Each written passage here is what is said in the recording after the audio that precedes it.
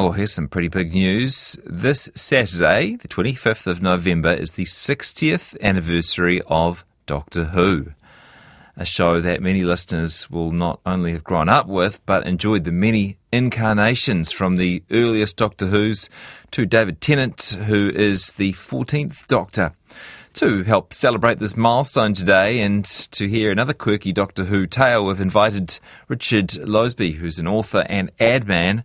He's in our Auckland studio. Hi. Hi, how's it going? Good, nice to talk to you. Thanks for having me on. Now, were you a fan of Doctor Who before around 1996 when your story takes place? I think, like a lot of us, I might have hid behind a sofa as the Yetis came on. That was a long time, but yeah, I'm sort of a generation of Tom Baker, and yeah, probably like a small fan, not a huge one, but it's, everyone knows him. Okay, tell us about your connection to the Doctor then. What it is, as an advertising writer, I was in between agencies, and I was asked to freelance on a project where it was selling retirement planning. And as you do when you're a creative, you go away with a brief and you think about it for a while. You don't sit at a desk, and you do a bit of gardening. And the idea popped into my head that who better to talk about the future than somebody who's already been there, Tom Baker. Yeah. And the client loved it, and they said, okay, make it happen.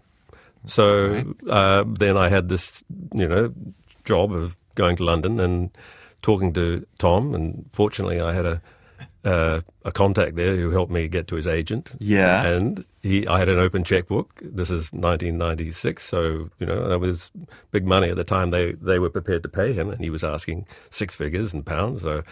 And Gosh. I was a hard negotiator. I just said, okay. And then... Where did you meet in London? We met at the Angel Studios in Soho. And Tom's this amazing, tall, kind of thespian character, like an Oscar Wilde. In fact, I think he sees himself as an Oscar Wilde.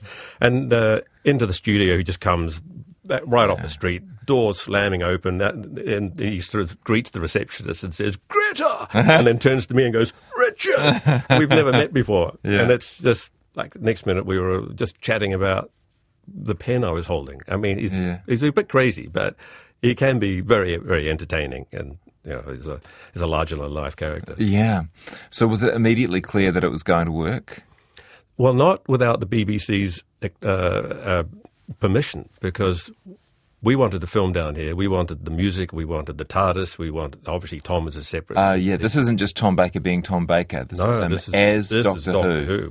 We wanted everything. As a face of which brand? It was called New Zealand Superannuation Services. It doesn't exist anymore, but it came out of Sovereign Assurance. And they were selling, what was Kiwi Saver Now. It was, it didn't exist way back then. This was the first sort of iteration, a private kind of way of saving money for the future. And one of the lines in the ads were sort of like, if you're planning on spending, no, what was it? Oh, I can't remember now. But if you're planning on having a good time in the future, plan on having something to spend or something like that. It was all this kind of wrapped up in time and money and investment. But that was, I say the BBC had to be negotiated with, and turns out that way back then they were just getting some heat from the government to allow to make money out of it, could be commercial, right? And so they kind of said, well, it's only New Zealand. Well, what harm can it do? So, were they going to get a cut as well? Oh, they got paid as well. So once again, the checkbook came out. But long story short, very, very shortly afterwards, we had approval, and so I had to write the scripts, which I hadn't done at that point, and we did that in London, and in the flat that we were staying in, and I had my 1-year-old son who was with us, my wife, and he's Tom, and so there was this kind of connection, weirdly, but is that why you called him Tom?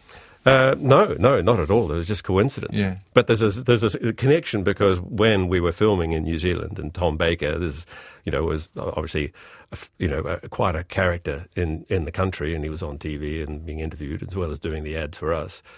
He was taken out on a big luxury yacht, and we were invited to go as well. And we were late, and the yacht had pulled away, and the skipper had to reverse this massive ship back up, and we had my wife and Tom, who's a baby, in a pram, and it was Tom Baker, the great story of him standing on the stern of this mighty ship with his arms out saying, "Give me the baby!"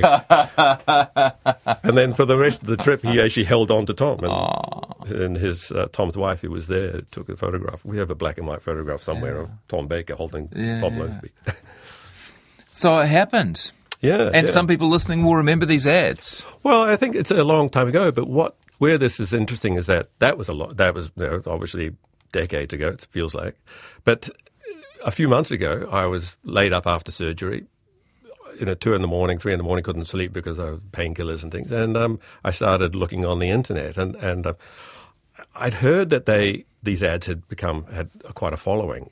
They had long since disappeared from broadcasting screens. Yeah. And turns out that the Doctor Who fans had picked them up and were celebrating them as these great pieces of Doctor Who history. Part of the universe. Part of the universe, yeah. And I was reading this at 3 in the morning or whatever, and I'm going, wow. And they were saying in the comments, like hundreds of comments from around the world, going, but who wrote them? And so I actually made a connection with someone on one of the YouTube channels, and it turns out he was here in New Zealand and is very much a part of the Doctor Who sort of fraternity, and then he said, "Oh, you're the person who wrote these scripts all those years ago," and they were good. They were good, funny ads, but more importantly, they had this amazing character who, was fantastic in front of the camera, and we had great production crew, and they were very professionally, done. I mean, was it a big deal here in New Zealand?